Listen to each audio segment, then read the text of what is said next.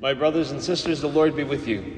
A reading from the Holy Gospel according to John.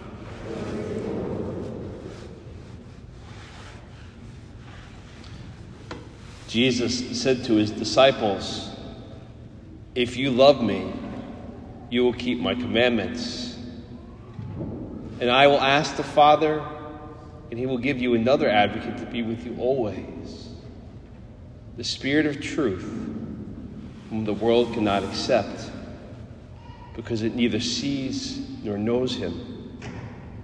But you know him, because he remains with you and will be in you. I will not leave you orphans. I will come to you. In a little while the world will no longer see me, but you will see me, because I live and you will live. On that day you will realize that I am in my Father, and you are in me, and I in you. Whoever has my commandments and observes them is the one who loves me. And whoever loves me will be loved by my Father, and I will love him and reveal myself to him." The Gospel of the Lord.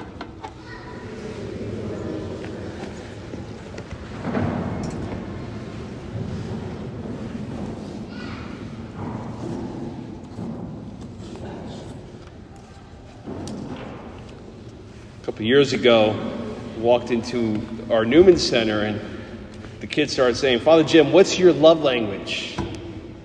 I'm like, "What?"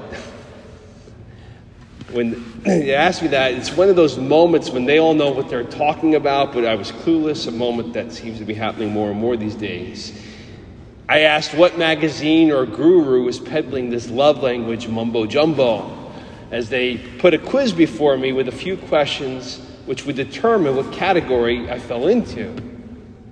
The creators of this theory claim that there are 5 categories that describe the most effective way for someone to demonstrate their love to different people, that's based on their personalities, their temperaments, and their likes and dislikes. Obviously, aspects of each of these appeal to everyone to various degrees, but the developers of this test claim that of the countless ways that people express themselves, when we boil them all down, they can be categorized into 5 specific groups, and that 1 out of the 5 speaks the loudest to each of us.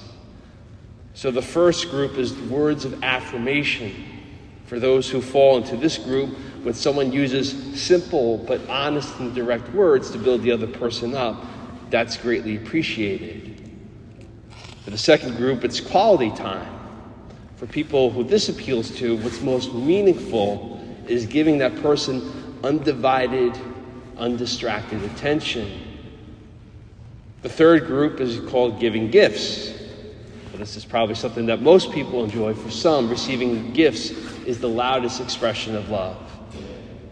For the fourth group, it's acts of service. Just the simple act of taking care of an annoying chore, like taking out the trash or setting the table, speaks louder than any material gift ever could.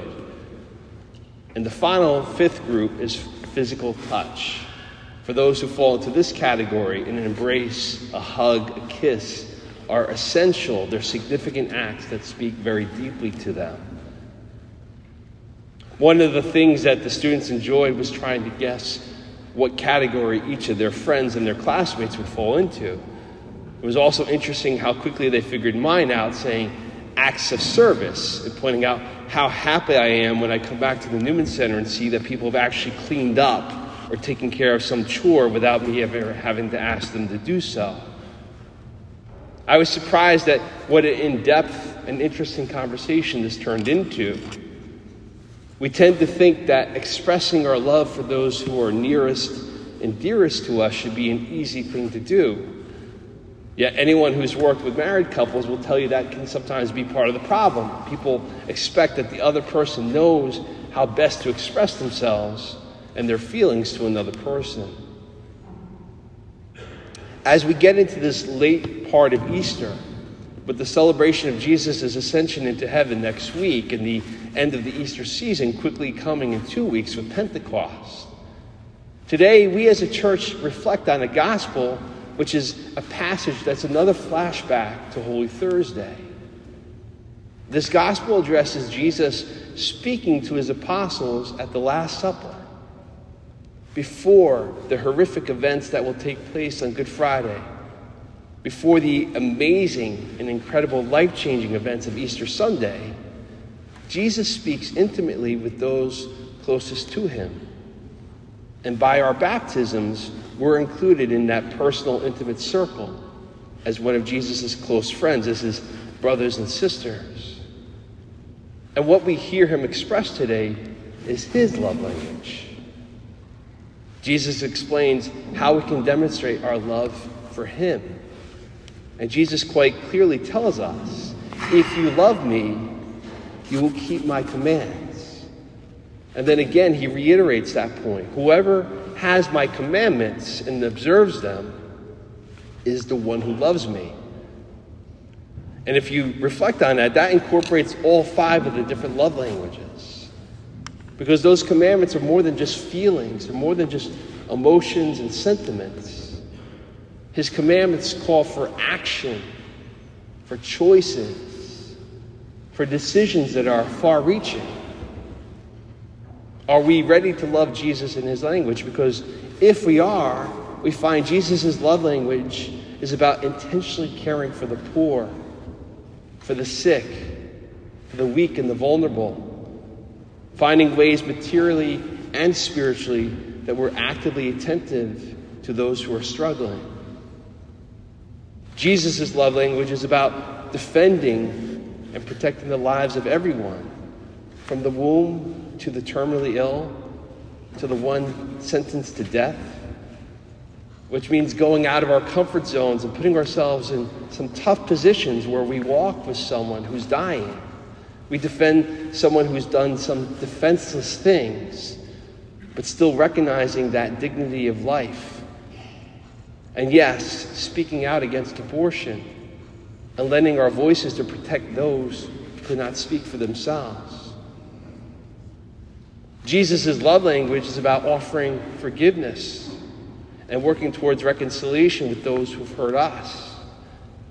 That might mean we have to start by simply recognizing our hurt, allowing ourselves to face a painful thing, and just being open to that idea of being in a place of forgiveness. Jesus' love language is about loving our enemies. Oftentimes our impulse is to say we don't have any. So we might have to dig deep in seeing that we have enemies, maybe not personally, but individuals and people who work against what we believe, what we work for, and trying to find loving responses to them. Jesus' love language is about feasting on his word and his body and blood in the Eucharist, and recognizing a spiritual hunger, looking to him as the only source that can truly nourish us. And Jesus' love language is about you and I sharing his word and becoming his body to the rest of the world. More and more people are disconnected from Jesus and from his church than at any time in our histories. So you and I might be the only face of Christ that some people might see. It's important. All of this is important. All of it's demanding and challenging, more so than sending flowers or patting someone on the back or setting the table or just taking a walk or simply saying, I love you. Jesus' expectations are more all-consuming, which makes sense when we see that his act of love on the cross is also all-consuming.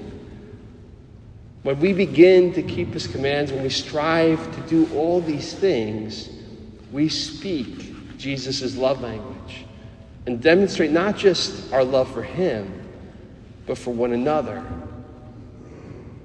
It's a powerful and impacting love language for all to show that God is here among us, and as Jesus promised, has never left us.